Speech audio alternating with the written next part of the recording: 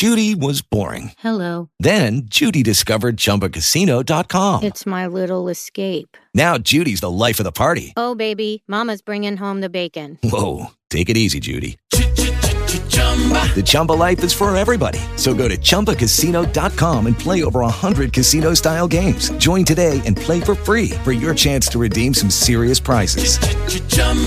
ChumbaCasino.com. No purchase necessary. Void where prohibited by law. 18 plus terms and conditions apply. See website for details.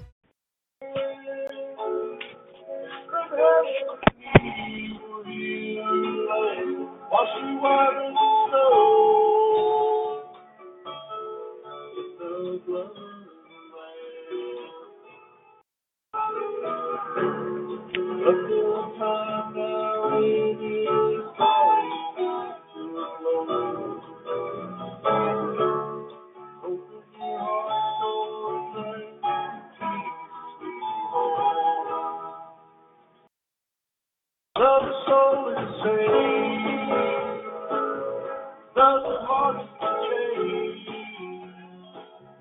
the heart is turned, darkness, walk in the light, and all the ancient road, so happy to be,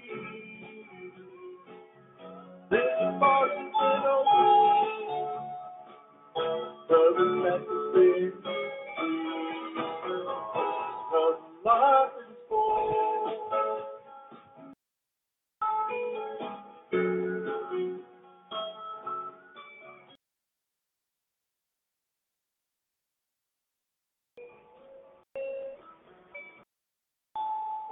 Life is full.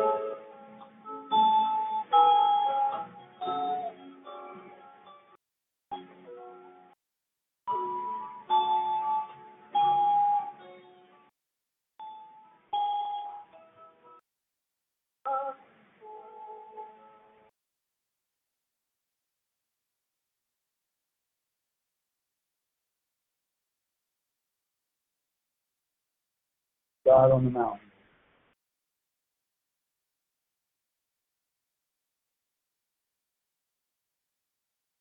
Life is easy, and you're up on the mountain. You got peace of mind, and you never know. But then things change, then you're down in the valley.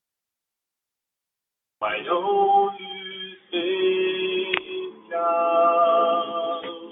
You are never alone. For the God on the mountain is still God in the valley. When things go wrong,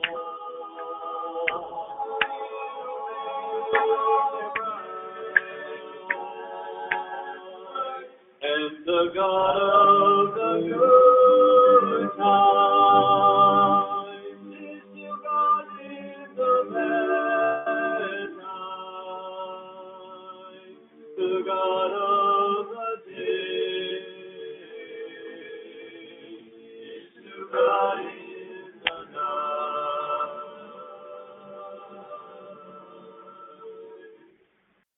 Talk of things we're up on the mountain.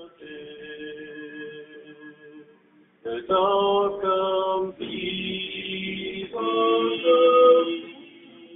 when life at its best, but it's down in the valley of the trials and temptation. That's when faith really puts you to the test. For the God on the mountain, still God in the valley. We sing your wrong.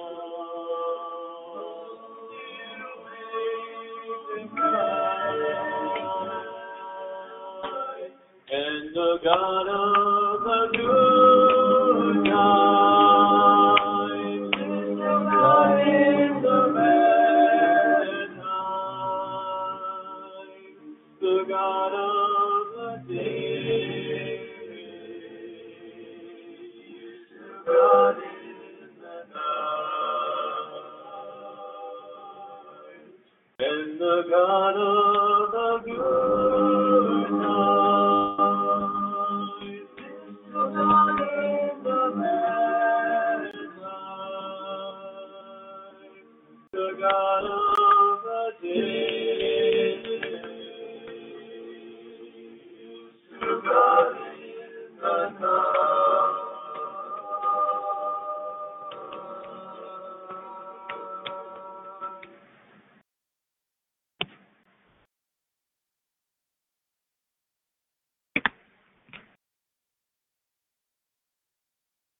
Because he lives, I can face tomorrow.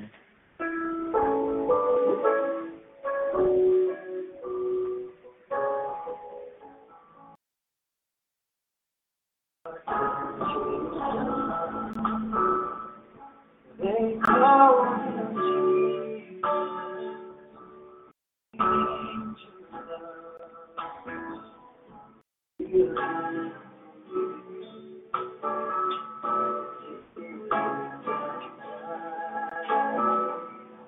to buy my pardon, an empty grave there to prove my Savior lives.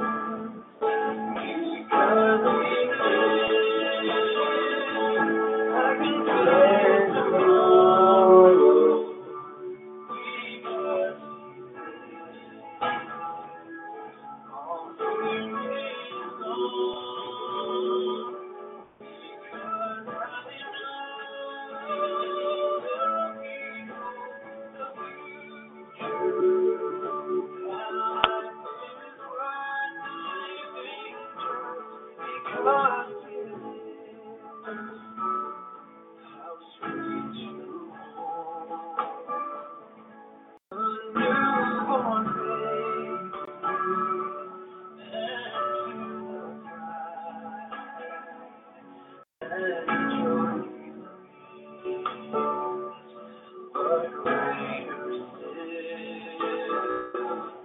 The calm assurance, the trust and faith and certainty, because He lives, because He lives, I can face tomorrow, because He lives,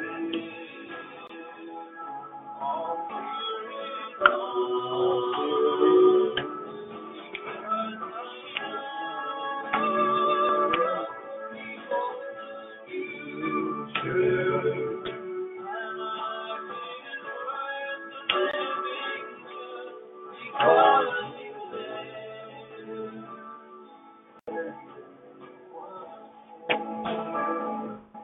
I'll cross the river, I'll find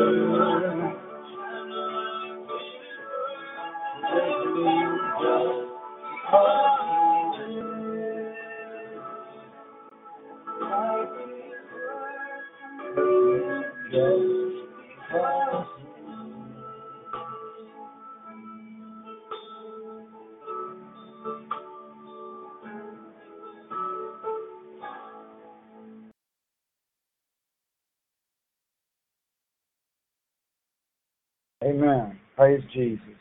How true that song is. Amen. Just because He lives, I can face tomorrow, and I can face today all the obstacles and challenges that come along with it. We can face it because He gives us strength and peace in the midst of great tribulation. Despite all the storms that are constantly raging against us, despite spiritual warfare, mocking, persecution, despite the ridicule of the world, despite all the wickedness of the world, despite temptation and deception and lies, we can boldly go where we would rather not go, but yet God sends us. Amen. We can boldly go where God sends us. Places that we would normally shrink away from, avoid. But yet He says, go. Amen. Because we can do such things with boldness and courage, face the darkness head on. Amen. With the arm of Jesus with us. Praise God. God is good, and He greatly equips us for the battle. Sometimes part of the battle is keeping our mouths shut. That is actually a great part of the battle. Because you must wisely choose how and when to fight. There is a time to keep our mouth shut and a time to open our mouth. Sometimes it is the right time to speak peacefully and try to appease and get along. And then other times it is time to harshly rebuke and to condemn and to judge. There are times for that. There's times for everything under the sun. Amen.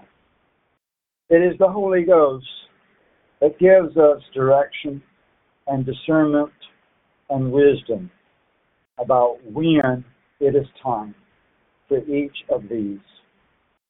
Amen. We need to listen to that still, small voice. We need to listen to God. Amen. That inner voice that is truly not really our voice. What some people call an angel on one shoulder, saying something opposite of a fallen angel on the other shoulder. Instead of listening to the voice of the enemy, we need to listen to the voice of God and obey. It's not enough to just hear God knocking on our heart's door, but we must obey God knocking at our heart's door. And sometimes He may tell us to go where we do not want to go, even as He did Jonah. Amen. Jonah was sent into the capital city of Nineveh, which was the capital city of the Assyrian Empire at the time, which was a very wicked city and empire and people. Very wicked. God told Jonah to go send a message of judgment. I will destroy you in 40 days to the city of Nineveh. It wasn't a if, but I will. even with a date declared. Absolutely a date, a prophetic date declared. Amen? People are against setting prophetic dates, but yet the Bible gives us an example of setting a prophetic date. Does it not? 40 days is very specific. That would have been a date on the calendar. Amen? And yet, 40 days came and went, and the city was not destroyed. People would call that a false prophecy today, even though it was a true prophet of God, truly sent by God with a specific date, and it was not fulfilled on that date. You need to be mighty careful about opening your mouth against someone that is truly called of God. Amen? People have no fear of the Lord, is what it really boils down to, as well as the fact that people think they understand the Bible when they don't. Amen?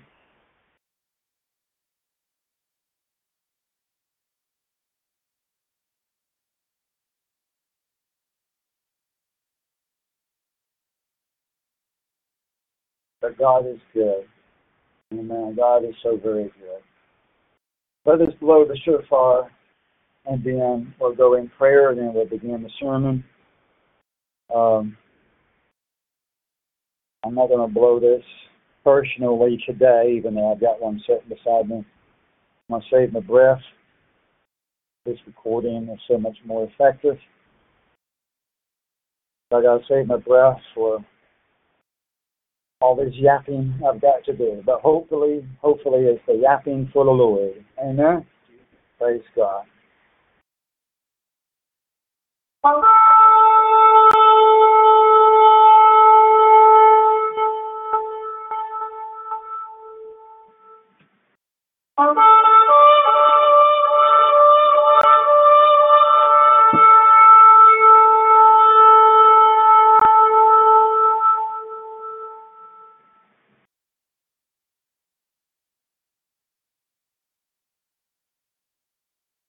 Lord Heavenly Father, praise your holy name. Thank you, Father, for this first day of the 5th biblical month. Thank you, Father, for getting us through the 4th month of the year and through these first 4 months of the year. Thank you for sustaining us, giving us strength to endure and to press through. You have been faithful thus far, and we know that you will always be faithful. May your will always prevail in us, in your church, in your people, your kingdom, and in us individually, and in this congregation. Father, we do lift up to you Sister Brittany. You will deliver her mind from the enemy, from herself, from anxiety and from the past. That you would see her through, give her hope, joy, and peace, deliverance and salvation. We ask you, Father, that you help and heal Brother AJ from the virus that he has right now. Give him strength, better sleep, direction for the future. Your will for that on him. A job for Brother Andrew. A job that you would have for him. For job, for employment, for money and finances. The right place to live for him, whether it is with you and Dominique or whether it is not. That your will prevails over his own will in that situation. We pray, Lord, that you open up opportunity with you and Dominique for an apartment or house, preferably a house a little bit outside of the city limits would be perfect for them if they would be willing. Father, we do ask for a place to live for Hugh and Dominique quickly, soon, very soon, for their escape from his parents' house. We do ask you, Lord, to bring us other brothers and sisters around the world, here locally where I'm at, and in every city where your church is represented, and in new cities to come. True brothers, true sisters, that will not forsake you and your truth and your ministry, your church, your congregation. Real laborers, people that will work for you, that will be co-workers with us. We ask for your help in this because we need fellowship and help and support. And you know all the other needs of all of our brothers and sisters, true, around the world. You know their names, their locations, their situations. We pray always that your will prevails in them, your favor and protection upon them. We ask you now that you would bless this message that we're about to receive.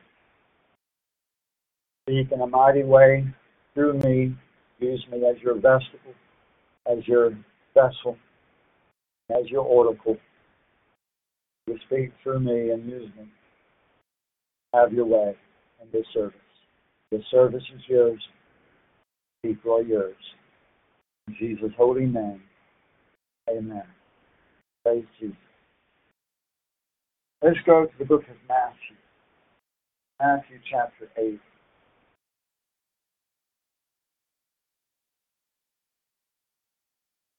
Matthew chapter 8. And for anybody that might be listening for the first time, we're reading from a translation of the Bible called the Alpha and Omega Bible, a restoration of the original scriptures using older manuscripts than what was used for the translation of the King James Version, which was really only the Geneva Bible.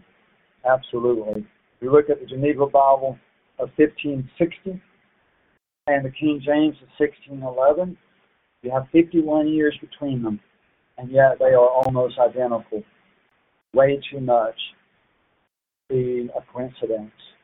The King James Version really was nothing more than a copy of the Geneva Bible, which is only a few words changed to corrupt it even more, and the removal of the notes against the Pope and against the Catholic Church.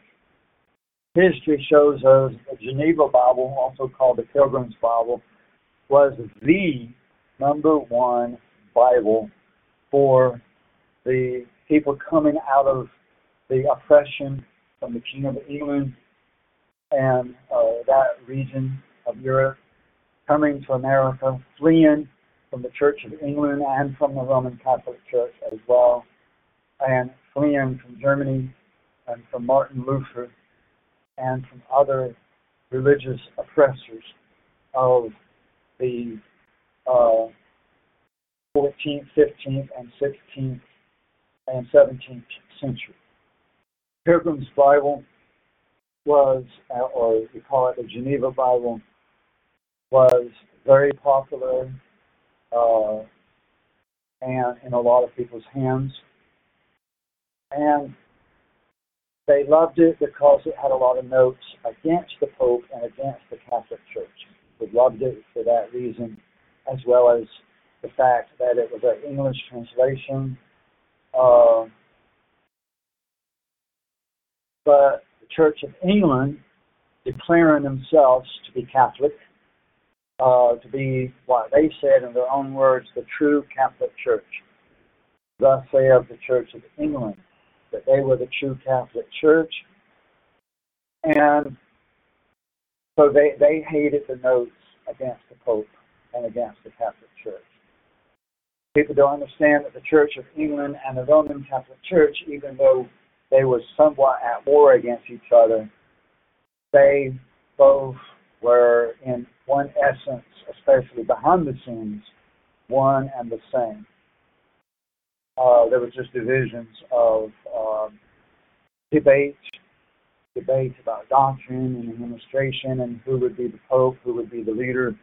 But nevertheless, behind the scenes, the main core of it and the foundation of it, of both empires, the empire of the Church of England and the empire of the Vatican, they were both really, in essence, the same entity. So the Church of England hated the Pilgrim's Bible because it spoke against the Pope, because it spoke against the Catholic Church, that they came out with the King James Version, which was nothing but a copy of the very beloved Bible, of the Pilgrim's Bible, without the notes. And that's history. That's documented history. People don't realize that. But it was, nevertheless, not a translation, whether you're looking at the Pilgrim's Bible or the King James, either one. It was not a translation. Really, they're the same Bible.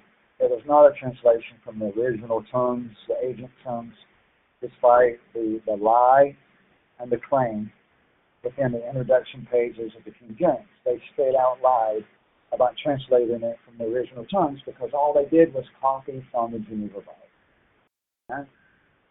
And even the Geneva Bible was not translated from the original tongues because it was based very much upon the Babylonian Assyrian tongue, which was not among the original Bibles. It was not the Greek Septuagint, it was not the original Paleo-Hebrew, but rather the very, very, very corrupted Assyrian Babylonian Targum, which is translation. That's just a little bit of biblical history, just to talk a little bit. But now let's transition now. As we read the Alpha and Omega Bible, we're going to read in Matthew 8. And what we're going to do today is we're just going to read the Bible and explain the Bible as we go.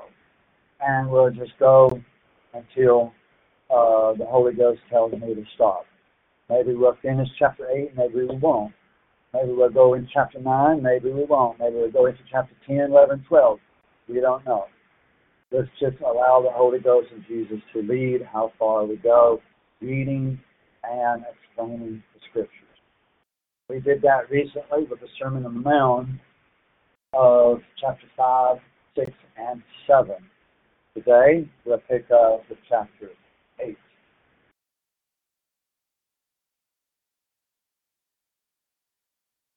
Now, as we read this and explain what we're reading, there will be things that you will hear for the first time in your life. Because Revelation 12, verse 9 says that Satan has deceived the entire world. So if Satan has deceived the entire world, that means the entire world is lost and deceived. That would include your local churches, your local pastors, and the denominations of your parents and of your local culture. The entire world is the entire world. And because the entire world, everybody, is deceived and lost, when you finally hear the truth, it could be very shocking. Because the truth, in many cases, is different from what you have always been taught your entire life. So it can be a little bit shocking to hear the truth. We only ask that you please give me time to present the evidence, the related Bible verses, and articles that I have already written, because I can't stand here and preach 10 sermons in 2 hours or 3 hours. But that's exactly what is needful to do, to preach 10 sermons, because almost everything we've been taught is a lie. Because the whole world is deceived. So it's kind of difficult to fit everything in just within 2 or 3 hours. So please bear with me. as I try to teach, and just take things in prayer and take time to, after the sermon, to go back over these same verses and look up other references and look at the articles I've written on the website. Take time to pray about it, to study it intently and sincerely, rather than having the immediate, automatic, knee-jerk reaction to automatically reject it just because you don't already believe it. That's the problem with people, especially Christians, is they want to not accept something new because it doesn't already match what they believe. So in other words, they're not willing to grow in the truth. Any sermon, any pastor, any church that they follow and listen to and pay attention to, the sermons must, in their mind, already agree with everything they already think is true. They're not willing to grow in truth. Amen. That's just the truth right there. Amen. That's the truth right there. Most Christians are not willing to grow in truth. It must already match what they want to believe or what they think is true. Very sad. It really is very sad.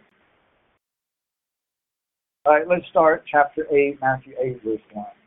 This was immediately after the Sermon on the Mountain, and it was the Mountain of Beatitudes, but he came down from the mountain in verse 1. Jesus came down from the mountain, and large crowds followed him. So this would be not only the disciples, but other people as well followed him. And a leper came to him, a person with a disease, and bowed down before him and said, Master, if you are willing, you can make me clean or healed. Amen. And Jesus stretched out his hand and touched him, saying, I am willing, be cleansed. And immediately his leprosy was cleansed. Praise Jesus. Notice that this person had faith. This person recognized and acknowledged that Jesus was Master or Lord. This person recognized that Jesus had power and authority to heal. Amen. I am confident that this person knew that Jesus was more than a prophet. Because let's face the reality that most prophets can't even heal, even if they are true prophets. Because their number one gift from God is prophecy, not healing, majority of the time. Different people have different ministrations, different gifts. Prophet has the gift of prophecy and hearing the voice of God and speaking forth the voice of God. Not necessarily healing, although sometimes that can be present as well. But I'm confident that this person recognized Christ as being more than a prophet. Amen. Praise God. Then verse 4, Jesus said to him, See that you tell no one, but go and show yourself to the priests and present the offering that Moses commanded as a testimony to them. What Jesus was telling this man was to recognize the authority of the administration of the Jews, of the synagogue, and of the temple. And to not even give Christ credit publicly. And Jesus knew that that would be a difficult thing for this man, to be quiet, to not give Christ himself the glory, but to submit himself to these religious hypocrites So that's exactly what Christ wanted that man to do. Because that is right. That is the right thing to do. Because God establishes the kingdom. God establishes the church structure. The temple itself, the temple and the temple administration was appointed by God. God is the one that said, build the temple, and such be the priests. Amen. Now the priests might not follow God in the center of God's will, but it is God that establishes who will be the priests of the temple. And when that particular priest would and would not be punished, and when that priest would be either fired or killed or whatever, God established the temple system. And so to recognize the priests of the temple, to follow their rules and their regulations and give them honor, to bow before them, that was giving respect to God, to God's administration.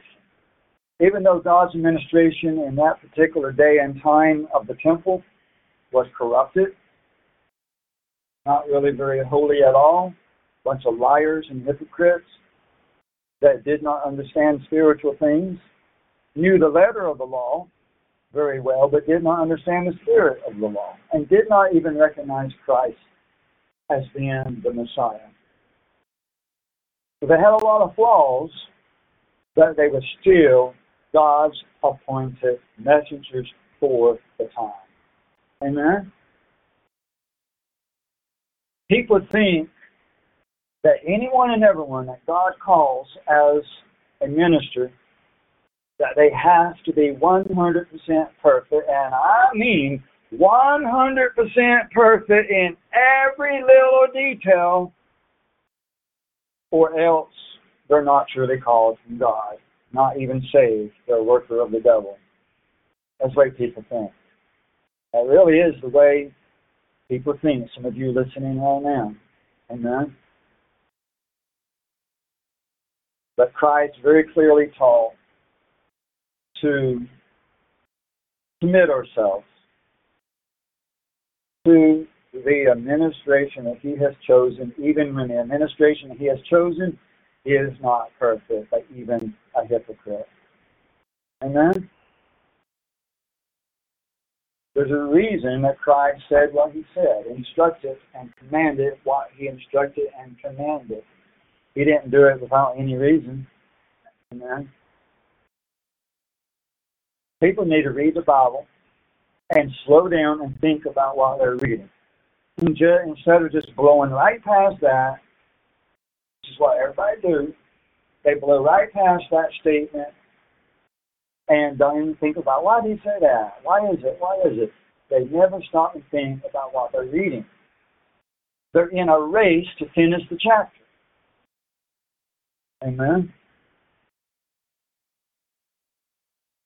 Now, of course, today, we're not required to follow the Pharisees of false religion and Judaism and the temple, or the temple want to be people and people like that, because now we're in the New Covenant era where we have the New Covenant church, which still keeps the Sabbath and the holy days, which the Bible predicts that we'll be keeping even within the millennium. Amen. But nevertheless, we do have a church structure. I'm saying a church administration rather than a temple administration today. Amen? And there must be somewhere on earth where God does have His administration, His priest, His pastor, His prophet, His apostle. That was never done away with, even though you got a lot of false prophets out here claiming that God did away with all apostles and all prophets, which you absolutely cannot prove that from Scripture whatsoever at all. Absolutely ridiculous. But people will fall for every snare of the devil, but they will not fall for the truth. That's the reality. That's just the God honest truth. You can get 1 million people, try to teach them the truth, and every one of those 1 million people will reject the truth for a lie. Every one of them. Every one of those 1 million. In order to find a person willing to accept the truth, you're going to have to go way past 1 million. You're going to have to look for almost 1 billion people in order to sort through them and teach them the truth before you would find one person that will accept the truth. And I'm not exaggerating. You might find 2 people out of 1 billion. It is the same today as it was in the days of Noah when God searched the entire earth for one righteous man. And that's all he did find was one. The preacher Noah. Amen. Only one. That's what we're faced with today, is 1 or 2 out of 1 billion. That's the God-honest truth. Now, there might be 3 or 4 out of 1 billion. We just haven't met them yet. But it's not going to be a huge number. It is a little flock, as Jesus himself described the church as a little flock.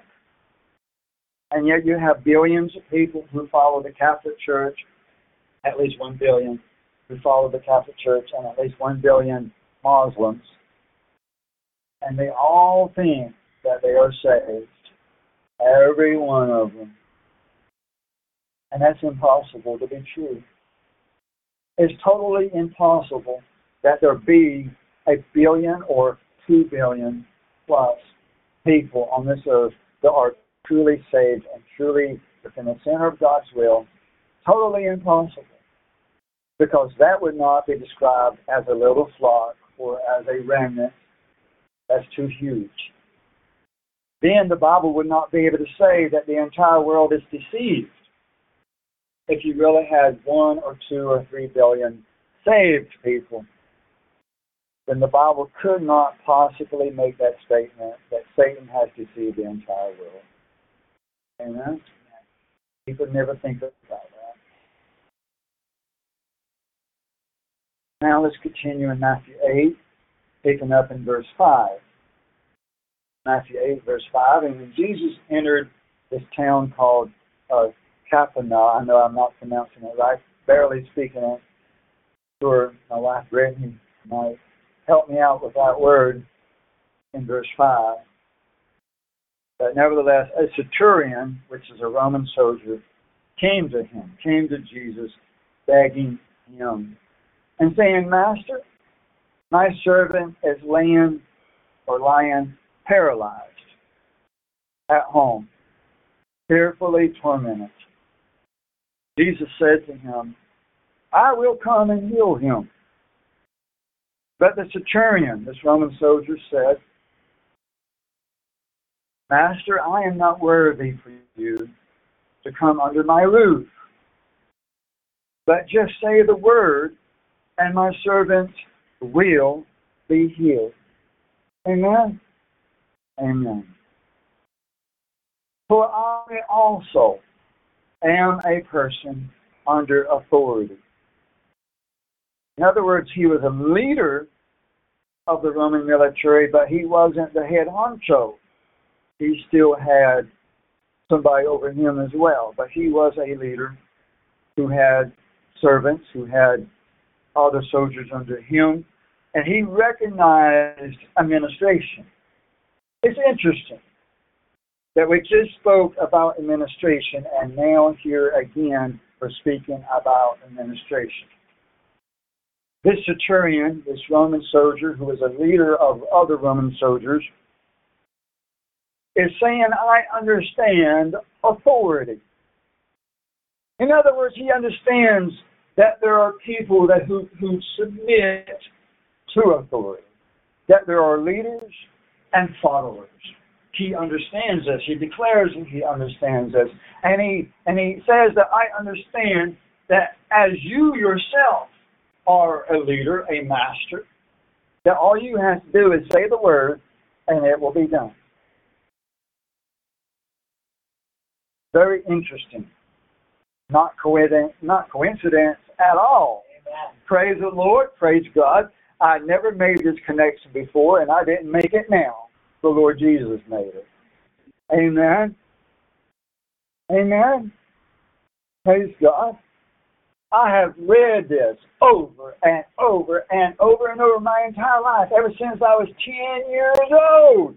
I have read this over and over and over and over, and I have never before until this moment made the connection.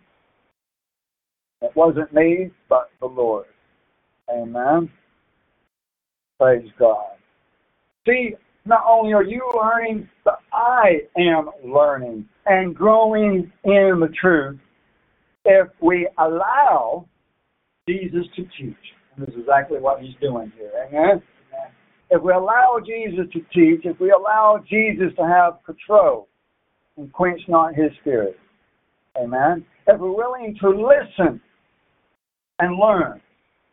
Amen? If we're willing to grow in the truth. If we really want him to teach us, then he is willing to teach us. Amen? Praise Jesus. He is so good.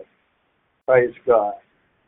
So this centurion, this Roman soldier leader, he says, I also am a person under authority, with soldiers under me. And I'll say to this one, go, and he goes. And to another one, I'll say, come, and he comes. And to my slave, do this, and he does it. Now, when Jesus heard this, he was amazed, or even shocked. You could translate that as either word. And said to those who were following, to the crowd, I tell you the truth. I have not found such great faith with anyone in Israel. That would include his own disciples. Amen? Because his disciples were at many times lacking in faith. Amen. Amen. This man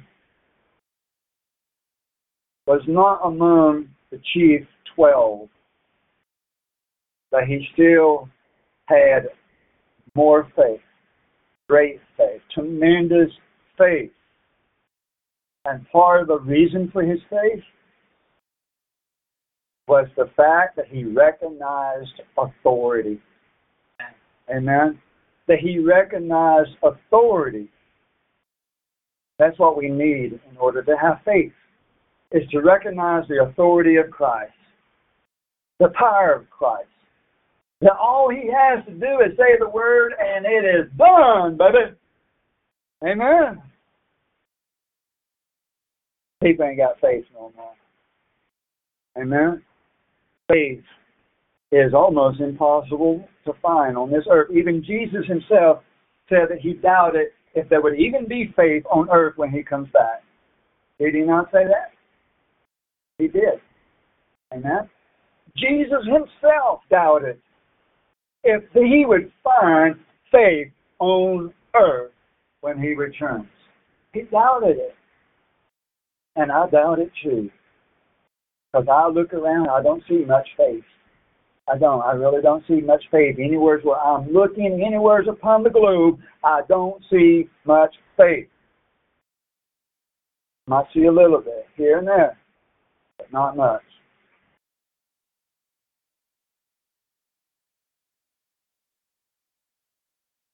And that brings us right back to God searching the entire earth. Found only Noah. Amen? Brings us right back to that. And then verse 11 says, I say to you that many, not a few, but many, will come from east and west in every direction and recline at the eating table with Abraham, Isaac, and Jacob in the kingdom of heaven. So Christ is saying this. He's saying basically that even though there's not much faith on the earth, There is a time coming when there will be a lot of people of faith, of great faith, that will receive eventually their reward. Right along with Abraham, Isaac, and Jacob. And they will sit with Abraham, Isaac, and Jacob and eat a feast. Amen? Woo, baby! I like to sit at the table and watch Abraham eat that big old turkey leg. Amen? God is good. Share a cup of wine with Isaac and Jacob. Oh, I like to just rub shoulders with Jacob. He's my dude. I feel like Jacob would be a good buddy. Amen. Abraham might be a little bit too old for me. I will bow the ear and bow the knee to Abraham. But Jacob is my man. Amen. So even though it looks like a desperate situation right now, without much righteousness, without much truth, without much faith on the earth, there is a time coming, even as Revelation 7 and Revelation 14 tells us about not only the 144,000, but also the great multitude that can't even be numbered, from every language and every color and every race on earth, even among the South Africans, believe it or not, even among Zimbabwe, even among America, believe it or not. That's hard to believe. That's more hard to believe about the Americans than it is about Zimbabwe and South Africa, to be honest with you. Because these Americans, these white honkies, these crackers, they are Looney Tunes, stubborn. Amen. Stubborn as to be. But God is good. Amen. There's hope. There is hope. And we have to keep our eyes on the future kingdom. Amen. Even as Abraham sought a city not built by human hands while dwelling in tents, even Isaac and Jacob. Amen. We have to keep our eyes that there is coming a paradise eventually. There is coming a millennium, and then the second resurrection in 100 years, and then the paradise. It's coming sooner rather than later. It ain't that far away. We have to hold on to the hope of the resurrection and the hope of paradise. We got to hold on and hold tight. Amen. It's coming. It's coming. Praise the Lord. Verse 12, however, but, here's the but. The sons of the kingdom, talking about unconverted Jews, will be cast out into the outer darkness. That's eternal death. Darkness. When you are asleep, when you are unconscious, when you are dead, that's darkness. Total darkness. Amen. That's the opposite of fire, because fire is light. Amen. You can't have darkness and light at the same time. You can't. This proves that the eternal hellfire doctrine is not correct. You can't have fire and darkness at the same time. Amen. The reward of the wicked who never repents will be darkness, not fire. Of course, they'll be cast into the fire, of course. And that's what it means when it comes to the next sentence, that there will be crying and gnashing of teeth. That particular part of the verse is talking about them being cast into the fire, suffering the pain and torment of the fire of God, the lake of fire, the consuming fire that God is, until they fall asleep into the eternal darkness of death. Amen. Very easy to understand this if you read the whole Bible.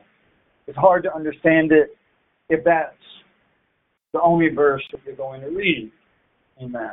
But if you read the whole Bible, if you read Malachi 4 and Psalm 37 and is it Matthew 10 maybe, where it says that he would destroy both soul and body in Gehenna, and so forth. And you keep reading the entire Bible, then it becomes easy to understand eventually. Amen? If you don't understand it, keep reading, and it will eventually explain itself. Amen? You really need to take notes as you read the Bible as well. You really do. That is what helped me tremendously when I was a child studying the Bible, starting at 10 years old, copying entire chapters of the Bible and taking notes and reading it again, reading it. And so then you start to recognize, hey, I read that somewhere else. And you find where that was. Then you understand it better. Amen. But people are too lazy to actually study the Bible.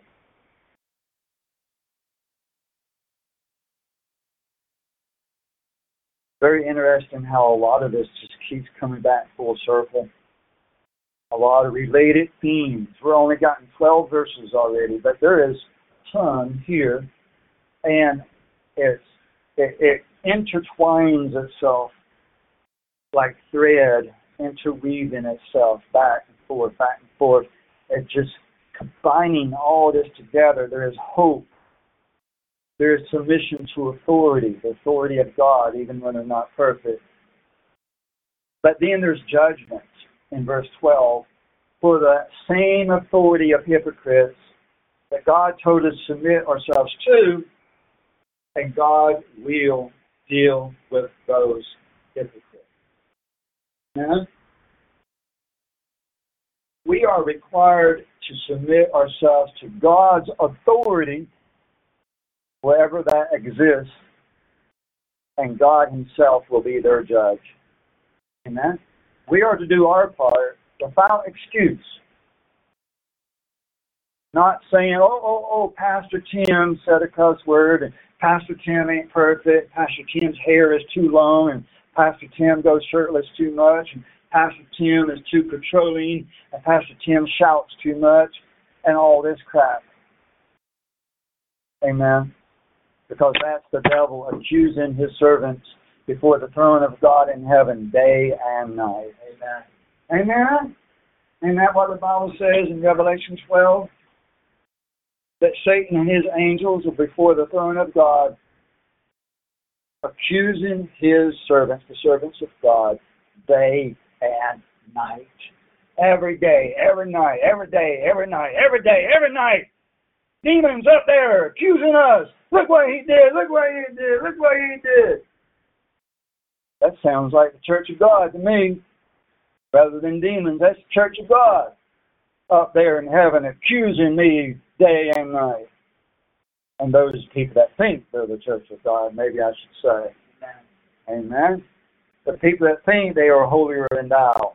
The people that think they are saved Christians. Amen.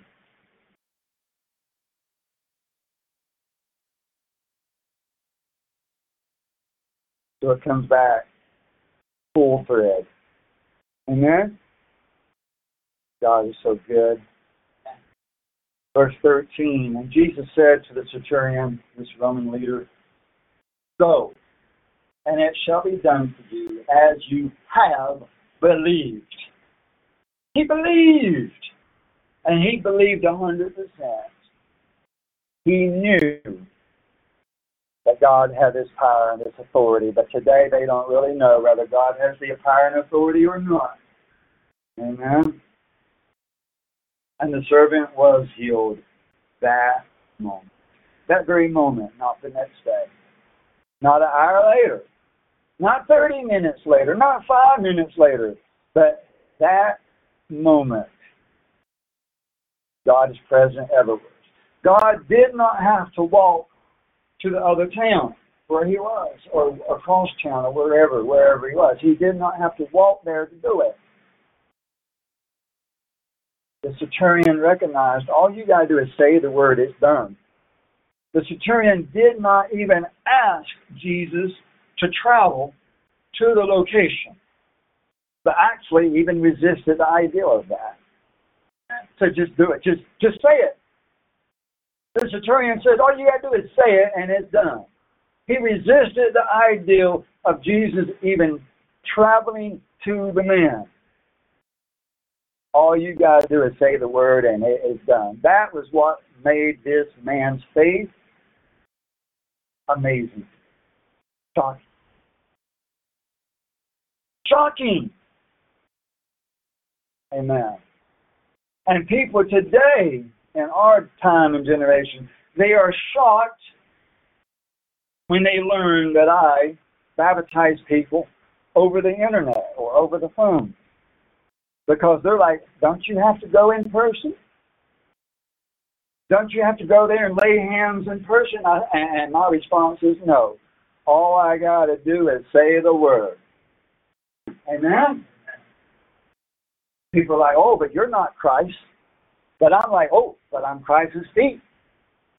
I'm Christ's hands. I'm Christ's mouth and lips and teeth upon this earth as a minister truly called. Amen. We are the body of Christ. Christ is sitting on the right-hand side of the Father, and yet He is still the Father because He is God, not flesh. Amen. Anymore. People don't understand spiritual things because their mind is too carnal. Amen. But God is not carnal and is not limited in time and space. Amen. God is not limited in time and space. God is good. I can't travel the world, be all over the world, but I don't have to. All I got to do is say the word. I can do that over the internet. Amen.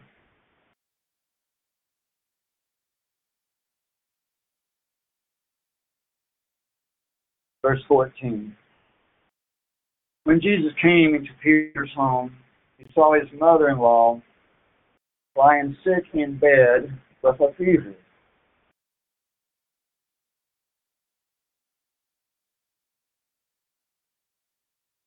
That would be Peter's mother-in-law.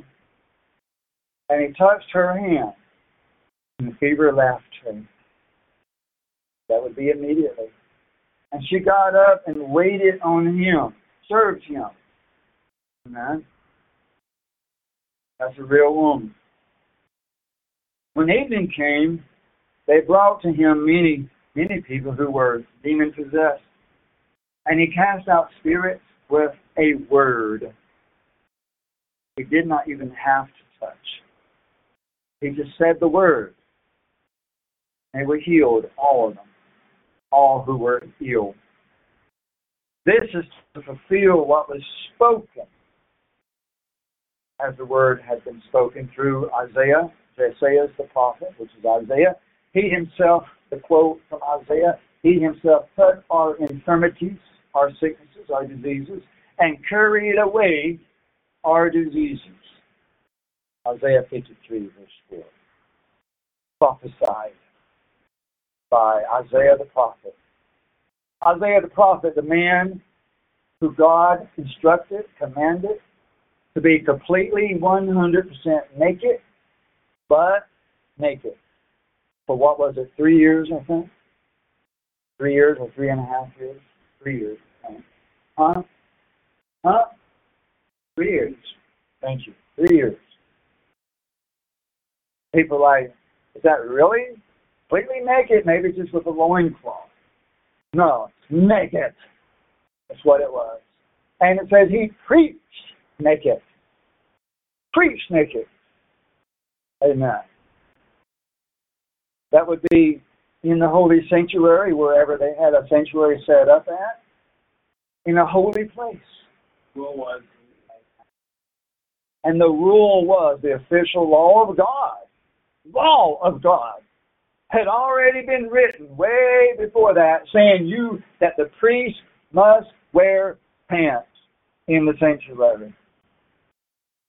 And yet, God told Isaiah, don't wear pants in the sanctuary. Don't even wear underwear in the sanctuary. Don't even wear socks in the sanctuary. Don't wear anything in the sanctuary. Preach totally butt naked for 3 years as a symbolism that invasion was coming and that the people would have to be running out of their homes in the middle of the day or middle of the night, whatever, completely naked, not having time to throw on a robe.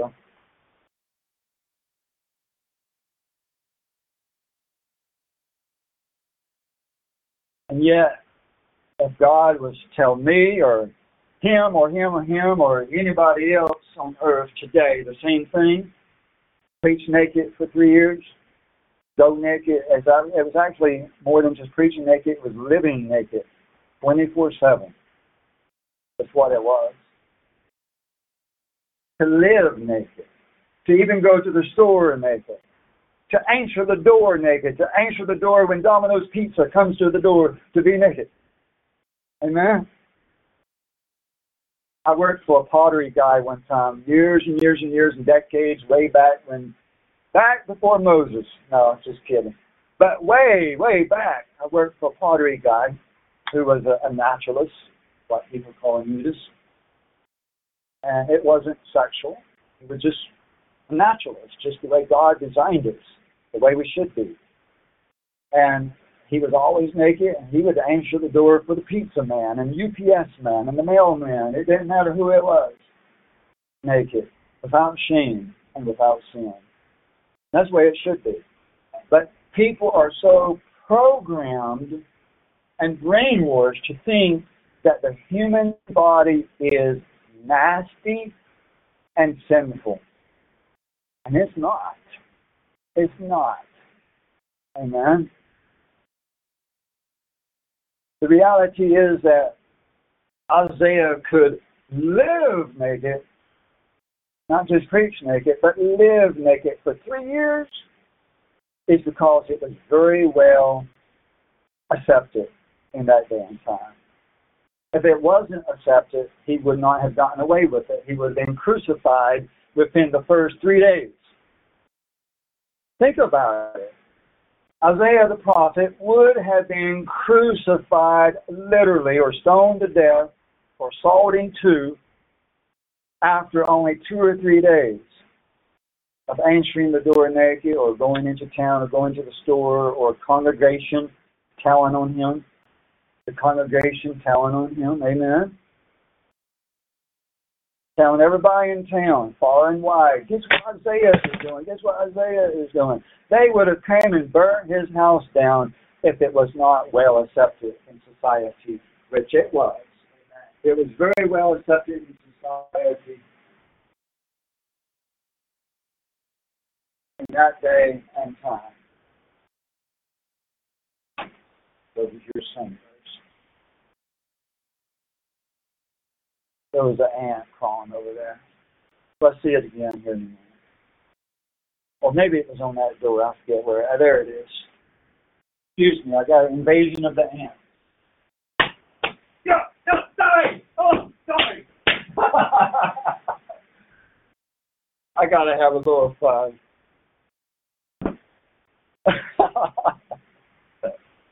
I like to have a good time because God has humor. Amen. We get so serious about everything all the time. God is good. That we are programmed from childhood. Put on a shirt. Put your shoes on. Button up. No, I don't see that in Scripture anyways. Today a man can barely mow his yard shirtless without the Christian, so-called Christian neighbor spying out the window and pointing the finger and saying, "Oh, look at him, mowing the yard shirtless, and he thinks he's saved." I've been going back and telling everybody in church what he saw, what she saw, what he saw. Even the guys today have the same mentality of a woman, a girl, a baby girl. Very sad, very sad. The legalism that people are raised with today. Well, let's move forward here. Let's move forward in Scripture. So Isaiah had made this prophecy about the Lord, and here in verse 17, Matthew 8, verse 17, that Christ would remove our diseases. God is good.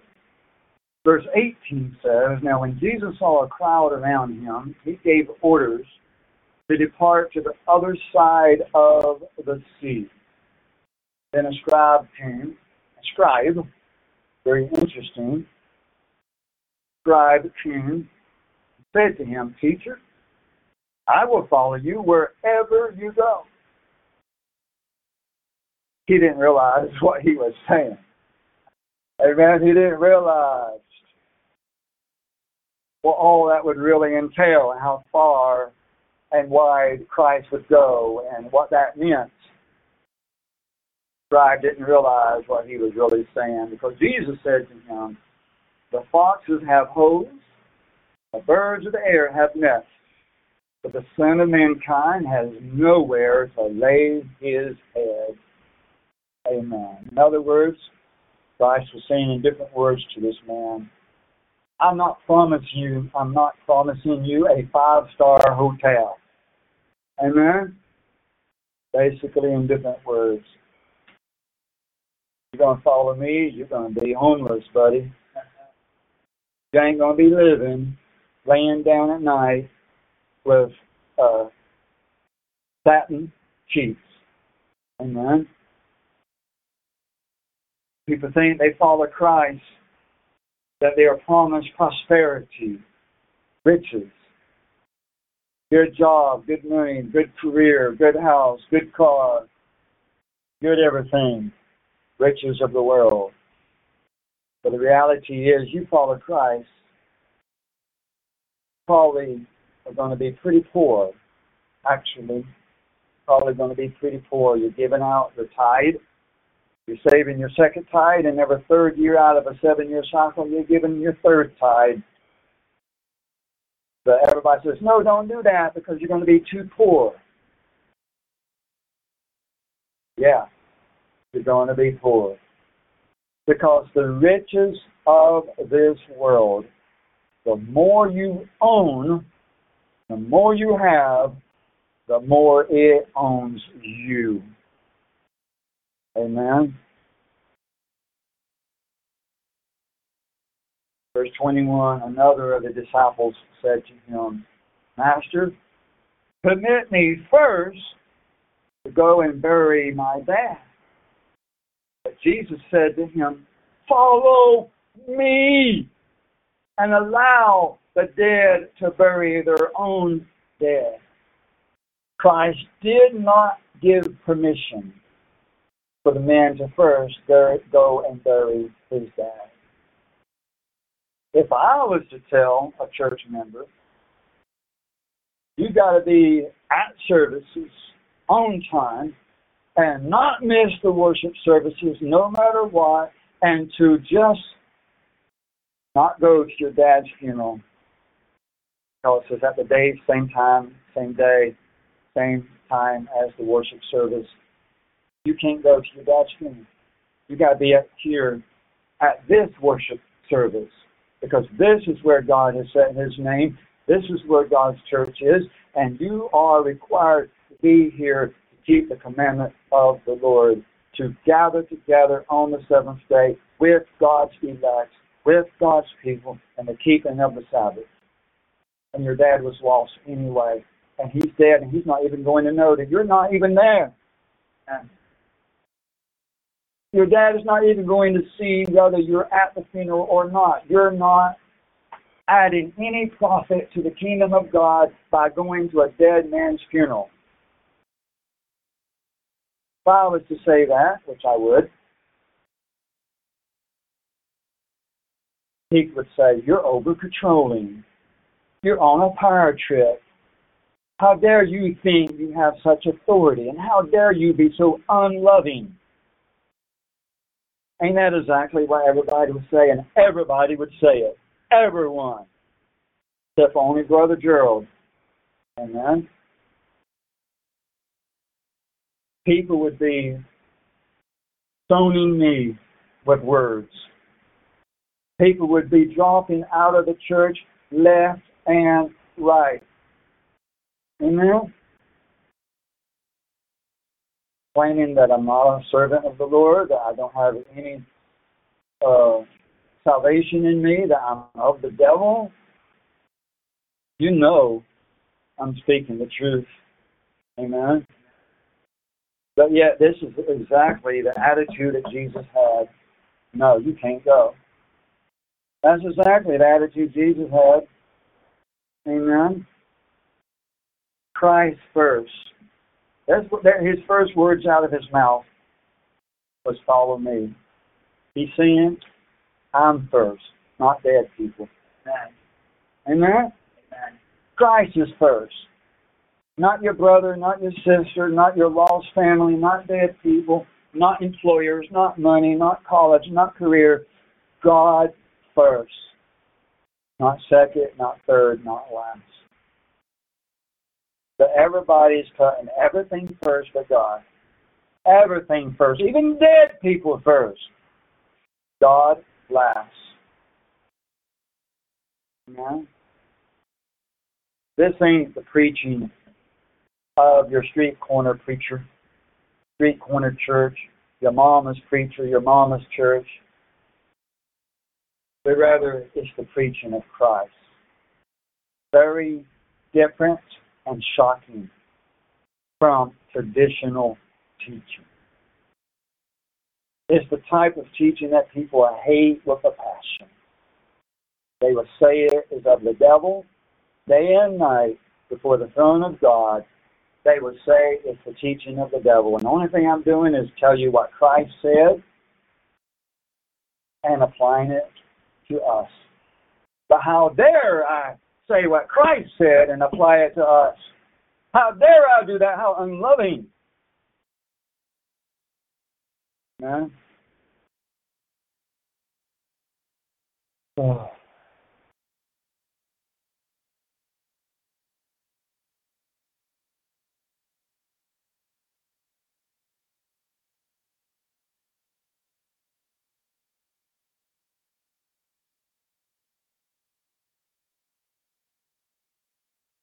Then we come to the next verse.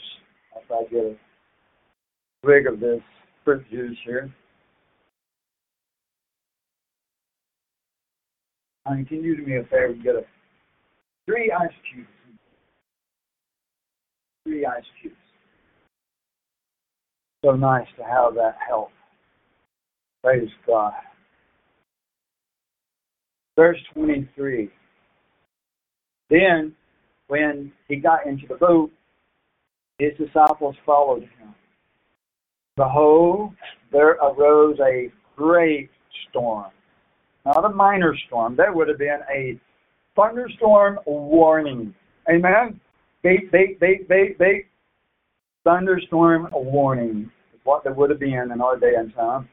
There arose a great storm on the sea, so that the boat was being covered with the waves. Yeah, there would have been a thunderstorm warning, maybe even tornado warning. Amen? But Jesus himself was asleep in the midst of that storm. And they came to him and woke him up, saying, Save us! Save us, Master! We're perishing! Ah! Ah! They're running around like chickens with their heads cut off. Ah! Save us! We're perishing! We're dying, Lord! He was sleeping. He said to them, Why are you afraid? You men of little faith. Amen. He's basically calling them chickens. Amen. You men of little faith. People think that Jesus never condemned anyone or anything. That's what people think, because they haven't read very much of the Bible at all. But he was condemning them right here for not having much faith. Amen? He was.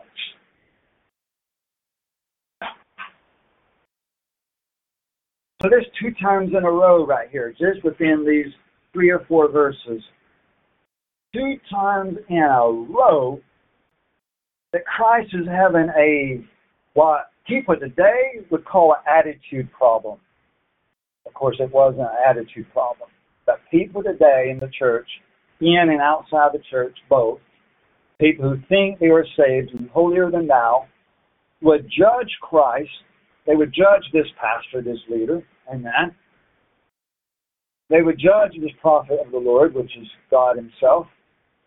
They would judge him and say, he's got an attitude problem. He's condemning people for being afraid when they've got reason to be afraid. Think about this, Cape Town. Amen? Think about this. They had reason to be afraid. It was a tremendous storm. Waves crashing against the ship. They had reason to be afraid. Christ is like, why are you afraid? Why are you afraid? Huh? He asked them this like if nothing was going on. You know why? Because he was present. Because he was present. Why do we need to be afraid when he is with us? Amen? Do we not have the power of the resurrection in us if we are saved? Truly saved. Problem is, we're not truly saved, and we don't have the power of life and death and resurrection in us, and that's why we fear death so much. If we had the power of life in us, we would not fear death, because if we died, we would just rise again. Eventually, amen.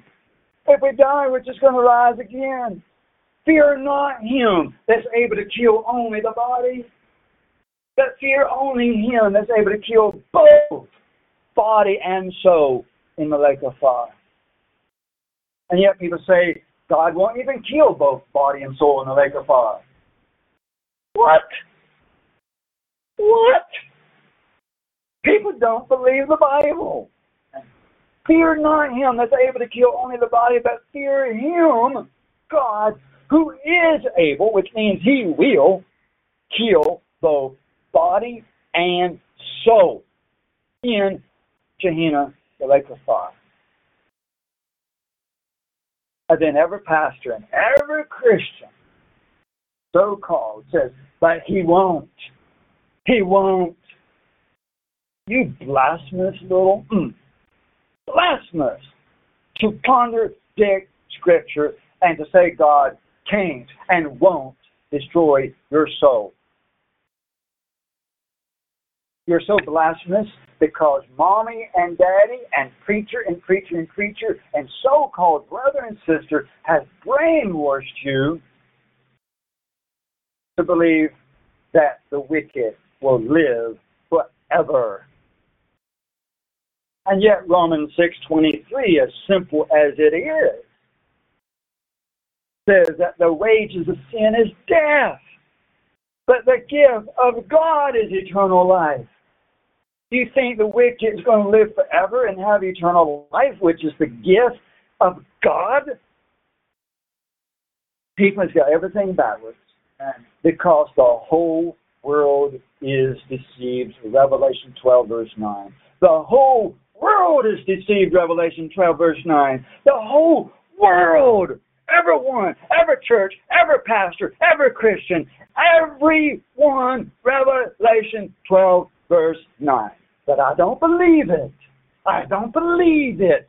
They love God. My parents love God. My pastor loves God. My pastor knows the Bible inside and out. Bullcrap. Amen. Bull crap. People don't believe the Bible. They believe traditional religion, which is not the Bible.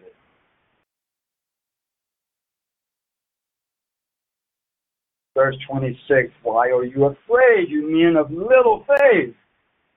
And yet the Christians say that all we need is a little faith. as small as a mustard seed, which is not what the Bible says. Amen? The Bible does not tell us that all we need is a little faith. Christ condemned them for having only a little faith. Amen? What the Bible really says is that we have the faith as a mustard seed, not as small as, but as a mustard seed, which means something that begins small but grows large. The Bible says it grows so large it becomes a great tree where the birds make nest in and live in it. Not a little tiny thing. Amen? That comes back full circle and full thread as well. That even the birds have a place to nest in. But the Son of Mankind not even have a place to lay his head. Amen. But a little faith is not good.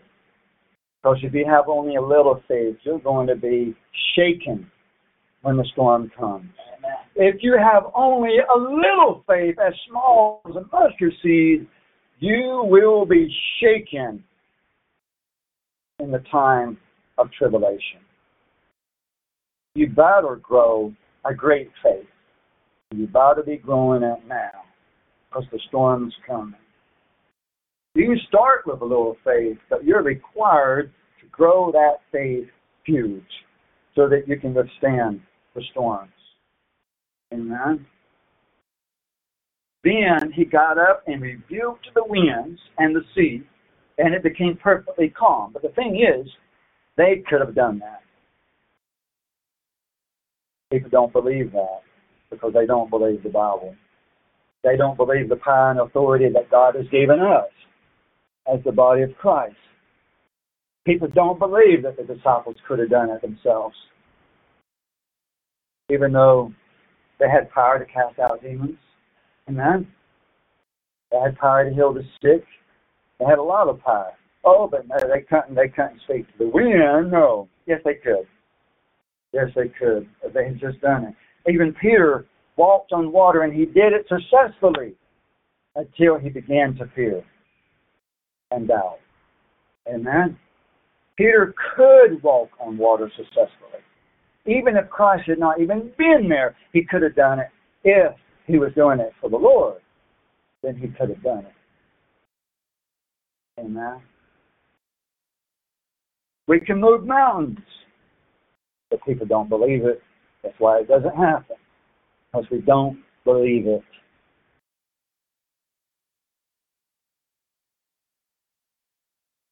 But the sea became perfectly calm. I love how it says that. Perfectly calm. There wasn't even a little tiny wave. Amen. That's like even when they crossed the Red Sea, it was dry ground in the midst of the sea. It wasn't even muddy between their toes. It wasn't even muddy between their toes as they were crossing the Red Sea. It was dry ground, the Bible says. Sawing that tree down the road. Huh? No, that one's all right. Good. Right directly behind me. Verse 27. People were amazed. They were amazed. But why? Why were they amazed? Why was they shocked that Christ had power to calm the sea when they had already saw him heal the sick and cast out demons and just say the word for somebody to be healed even when he wasn't even in the same location?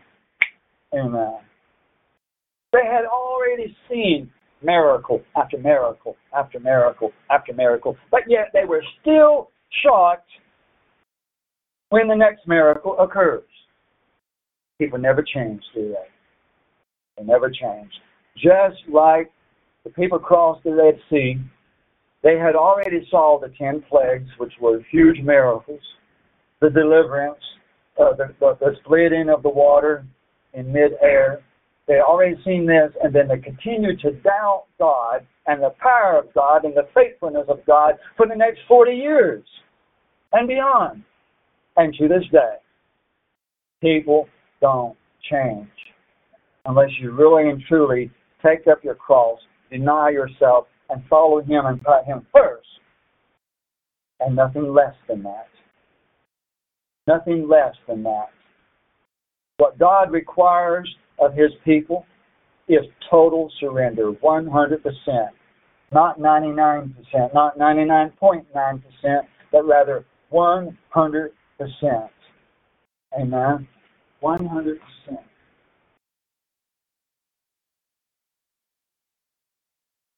But where are you going to find that? You can't hardly find that anywhere on earth today. Anywhere.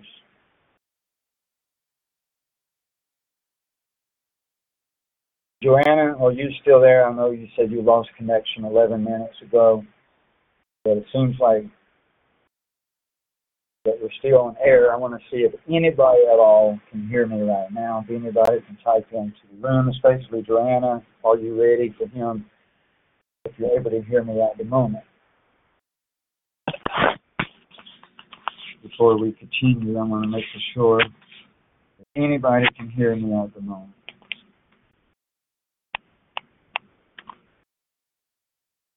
Let's see if anybody can hear me.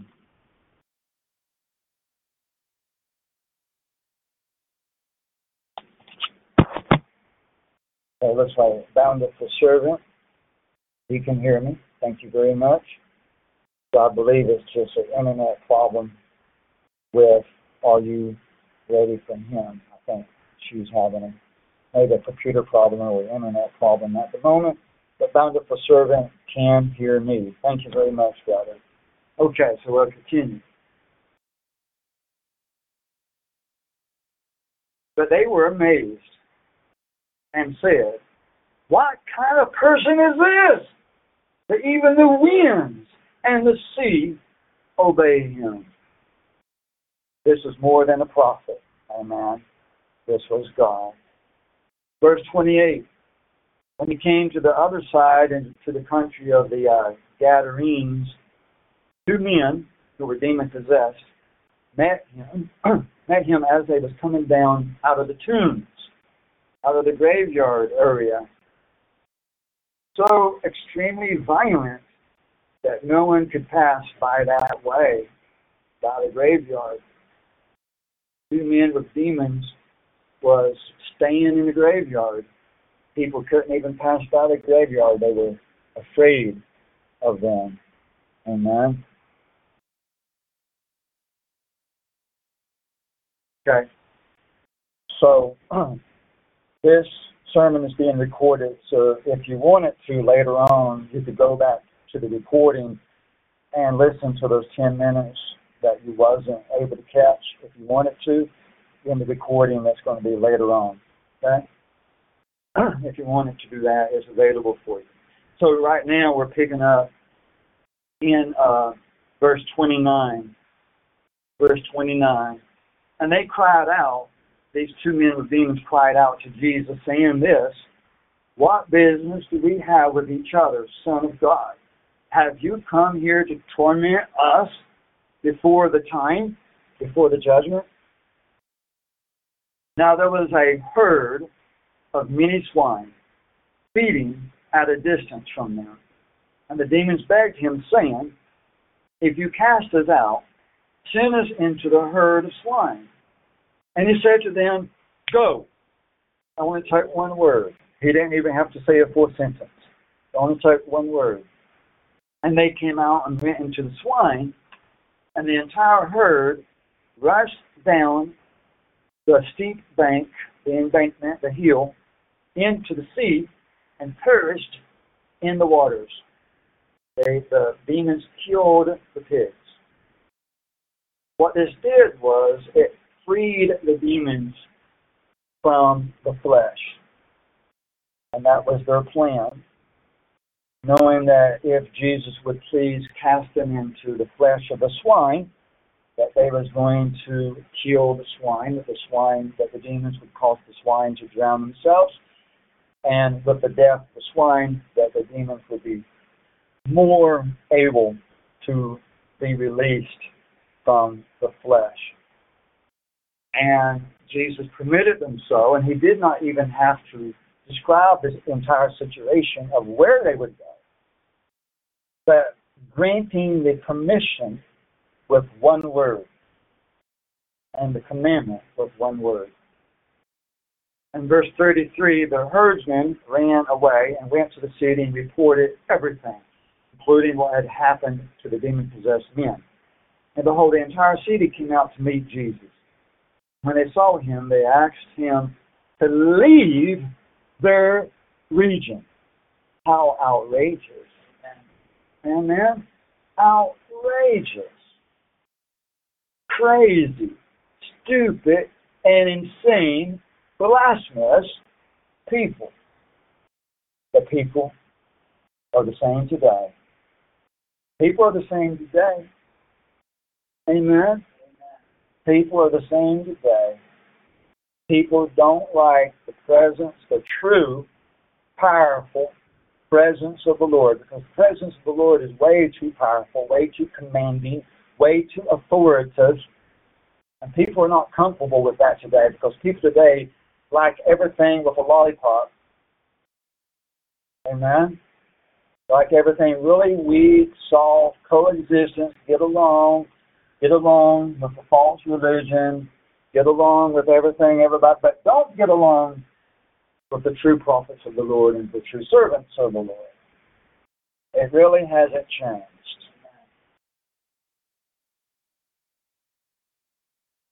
Now, these Torah people that are totally focused on the law, including Old Covenant, temporary, ceremonial, ritual laws, such as clean and unclean meats, they point at this and say that this is proof that we should not eat pigs, swine, pork, even though there's nothing in this chapter at all about eating or not eating pigs. So it's not proof of anything. Amen. But they like to take everything out of context and reach for straws and reach for anything they can grab onto to try to prove their false doctrine. And the thing about it is, pigs are not the only food or animal listed in Leviticus 11, Leviticus 11 and the other chapters that deal with that topic. It's not the only animal listed. You also have fish, rather it has the scales and the fins, and so that would even include catfish and other fish, certain types of fish. And yet, they try to focus entirely and only about pigs. Because how they've read multiple articles over and over and over in books, videos that try to claim that pigs are nastier than all the other animals, when in fact, chickens are nastier than pigs. Amen. Amen. I even had a farmer to tell me that knows what he's talking about. Amen. An old man that's been around the block and has raised animals and knows what he's talking about. Even he, a man who really knows what he's talking about, said chickens are nastier than pigs any day of the week. Amen. And they never mention certain types of fish that would not meet the requirement of whatever it is about the fins and the scales that would be classified as so-called unclean, and yet there's nothing nasty or unhealthy at all about some of those fish. And even like, is the rabbit, I forget, unclean list, I think it is, and other types of animals that were listed as unclean, but there's no reason to believe that they would be unhealthy in the least, at all, whatsoever at all. There's nothing unhealthy about a rabbit over and above a chicken or a cow. Amen. So really, they want to nitpick, as the Bible describes, that they would strain a gnat while swallowing a camel. Amen. That's what the Bible says about those people. And that's exactly what they do. Amen. Acts 10 very strongly declares that Peter was hungry. He was hungry. And he was staying with a Gentile, a tanner. And he went on the rooftop, and God gave him that vision and showed him those animals and said, "Rise, Peter, kill and eat." And yet all these Torah people, fly-name people, law people, they want to say that God was only talking about Gentiles. But last time I knew, to rise and kill and eat the Gentiles would be called murder and breaking the commandment of the Lord. Amen? People ain't got no sense. They really don't. And I can tell people over and over and over, look at what it says. It says, do not call unclean or common what I have cleansed. What was Peter calling unclean? The animals, not the Gentiles. And people are like, yeah, but look later in the chapter where he said that the vision was about the Gentiles. Well, I would say also look in the Bible where Peter denied knowing Christ. Not once, not twice, but 3+ times. And I can even point to 9 times where Peter denied Christ. Peter was not perfect. He was a little dense. And he was the most troublesome of all of the disciples, except for, of course, Judas, that betrayed Christ. But other than Judas Iscariot, Peter was the worst, absolute worst of the disciples. Absolutely. Absolutely. And you can see that over and over and over again. Amen? Jesus even rebuked Peter one time and said, step behind me or get away from me, Satan. He said that to Peter. Amen? Peter was the worst disciple. And yet people think just because Peter did not understand the meaning of the vision, that we have to accept that God told Peter to rise and kill the Gentiles and eat the Gentiles. It don't make no sense at all that God would use something that had not been cleansed to represent a group of people that had been cleansed. It don't make no sense at all. It's not logical that God would say, okay, Peter, see these animals? They're not cleansed, but I'm going to use them as a symbol of something that had been cleansed, even though these are not cleansed. That don't make sense of a hill of beans. People ain't got no sense.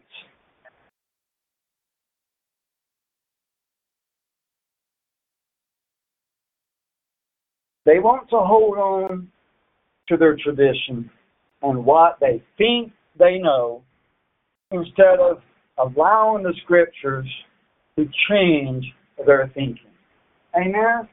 When you read Acts 10, if you already believe in the clean, unclean meat laws continuing into the New Covenant time era, that you come to Acts 10, and if you're willing for the Scriptures to change you and who you are and the way you think, Acts 10 would do it. If you was really and really and really willing for the Scripture to change you, for you to grow in the truth, Acts 10 would absolutely do it. But yet, people are rebellious and stubborn and stupid And I just have to say it that way. And again, people say, but Jesus would never call names, and Jesus wouldn't offend people, and Jesus wouldn't point out sin in people, and Jesus wouldn't insult people. And yet Jesus constantly did insult people. Constantly. He was all the time calling people dogs, pigs, swine, in other words, and hypocrites and snakes. Over and over and over again. But people don't read the Bible enough to know what he said. Amen.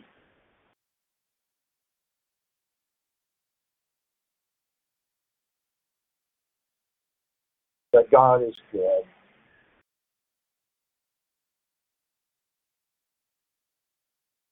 Okay, brothers and sisters, and brothers and sisters wannabes,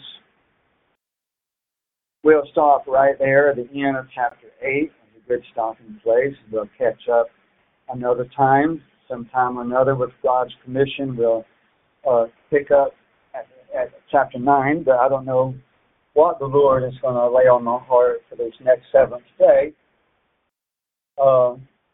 But I am so thankful that some of you was able to endure this hard preaching. Amen. It's hard to find anyone to endure hard preaching in this candy land that people live in. Amen. People think they live in a cartoon or a video game. But God is good. I have to just keep telling myself that. God is good. The only way I'm going to get through this is just to keep reminding myself God is good. Amen. God is good. Thank you for joining us today on this first day of the 5th biblical month. We'll be back Saturday, every Saturday at 10 minutes till 11 o'clock a.m. Eastern time zone. 10 minutes to 11 in the morning every Saturday. And please visit the website. If you're new, if you haven't ever visited our website, our ministry website is ISawTheLightMinistries.com. ISawTheLightMinistries.com. And just like the preaching you heard today, there is a lot of stuff on there you never heard before, very different, very unique, because we preach what the Bible says, rather than the traditional, effeminate, wimpy, soft preaching that you get in the average church today, where they keep to themselves teachers who will tickle their ears and appease their members in an attempt to not lose any members because they don't want to lose $1. Amen. That's not what you see here with this ministry. Truth is the truth. So help me God. Amen. Okay, I'm going to give opportunity for people that are registered and signed in to the Mixler. If you have any questions right now about anything that I have said today, or if you have a song or testimony, something that the Lord is knocking on your heart, then please obey God. He's knocking on your heart to testify or sing a song or ask a question. And please don't resist the movement of the Lord. Amen. And quench not the Spirit. So you can be typing in right now or whatever you need to do to notify me that something that you need to do. Brother Gerald, got anything to share? No, I've got a song here, right? No, I didn't know that. Got a song. Brother Gerald is going to sing us a song. And it's always wonderful to have anybody try to do something for the Lord. Amen. More people need to be active and to just do anything, do something for the Lord. Amen. You want to stand there or come up here? What do you want to do? Okay, come on in. You might need to be back here to dance. Oh, right.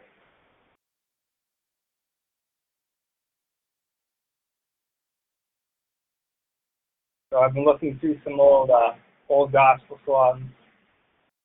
Hard to find good ones, of course. And when they do have good ones or good poetry, you look at this traditional music, and they do sound dead or A lot of false doctrine, Yeah. or not very lively. or it sounds half dead and it's copyrighted by some Disney mega church that won't even show you it unless you pay them money, which is ridiculous. Yeah. So I had this one going for a few weeks and couldn't quite get it right. And then I have the get a tune in your head in the middle of the night. I can work with that. It's different, but yeah. So God can take the stiff necks and make them groovy. Praise the Lord. Okay. This is based on the song or poem called God Moves in a Mysterious Way.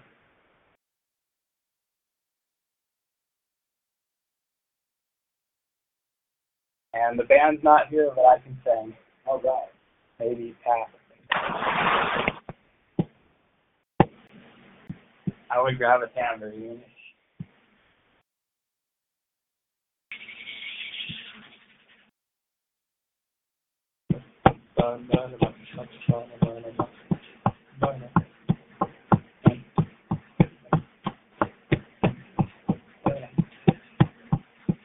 Jesus works in a mysterious way. He brings the barren laughter and he makes mute to sing. Down in unfathomable minds of never-failing skill, he treasures up his bright designs and works his sovereign will. Oh, don't be sad, life's full of mystery, when all along the Lord's pulling the master key. And press on through the troubling trials you meet, for blow by fiery blow, God fashions happy ending. Fearful saints, fresh courage, take the clouds you so much dread, are big with mercy and shall break in blessings on your head. Judge not the Lord by feeble sense, but trust him for his grace. Behind a frowning providence, he hides a smiling face.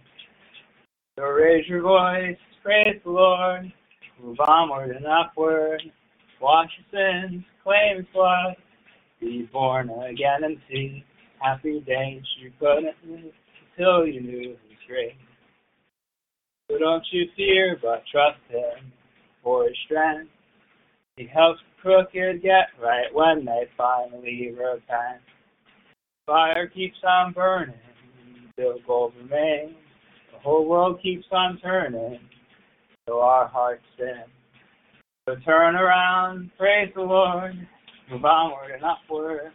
Say your prayers, pay your vows, keep living all your days, till there's no doubt in your mind how God is perfect in all ways. Turn around, praise the Lord, move onward and upward. Turn around, praise the Lord, move onward and upward.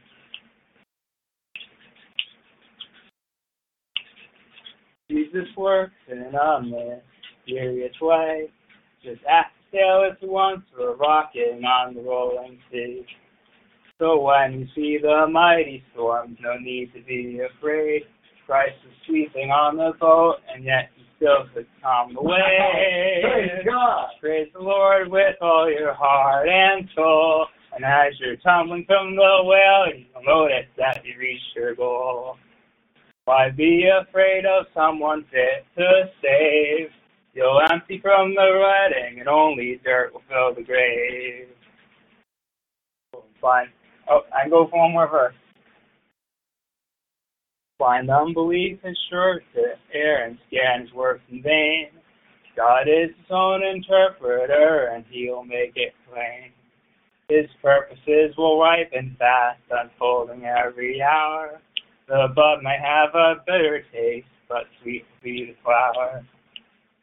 So build your house, praise the Lord, move onward and upward.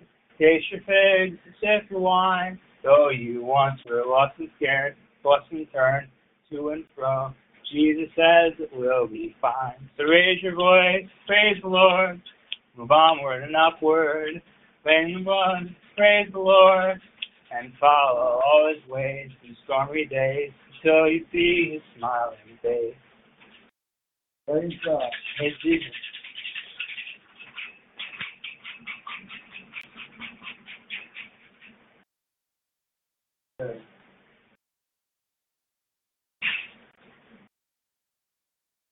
Oh, praise Jesus. And of course, it's absolutely amazing that part of that song mentioned Jesus sleeping in the boat. Amen. Amen. That's God. Amen. I had to concede myself when you said Matthew 8 at the beginning of the sermon. Cool. And when did you write that particular part of the song about him being in the boat? Probably 2 or 3 or 4 days ago. 2 or 3 or 4 days ago. Okay? God is good. Very, very, very often, not just rarely, but extremely often,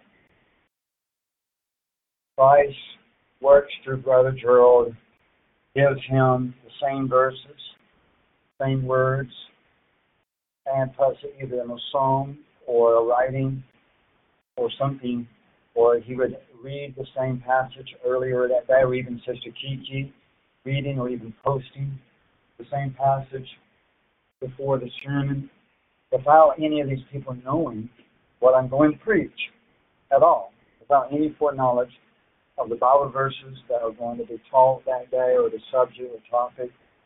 So it's a continual miracle that we experience all the time. We just baptized Brother Simon in Cape Town maybe a week ago or whenever it was, and there was a rainbow after his baptism, which we have experienced on multiple occasions after baptism or during baptism. Different people. It's not always at every baptism, but there's been an amazing miracle number of baptisms within the church here that did have a rainbow present at the baptism. And the rainbow being the official symbol, icon of this ministry. The rainbow representing both grace and judgment to come. People don't recognize and understand because they only read half of the verse about the rainbow, but they don't read about the promise of the fire to come, that the earth will be destroyed again, that the earth will be destroyed by fire next time. So it's not grace only, but also judgment to come. Amen. So our ministry preaches grace, mercy, love, forgiveness, deliverance, salvation, but also we preach the other side of the gospel that a lot of people like to leave out. Repentance, holiness, obedience, all the requirements of the Lord, and certain 10 Commandments, the Sabbath, the holy days, which is absolute throughout the New Testament, and judgment to come. The full gospel, the full message, the full Bible. Amen. Brother Gerald, what else you got?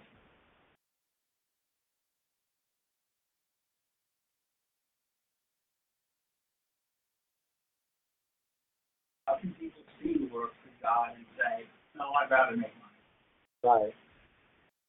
Yeah.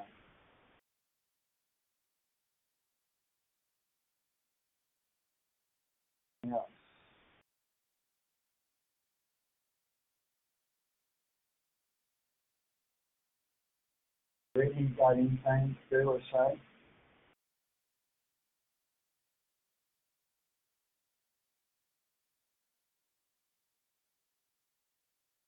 Too bad Simon's not here. I know he would sing a song. Yeah.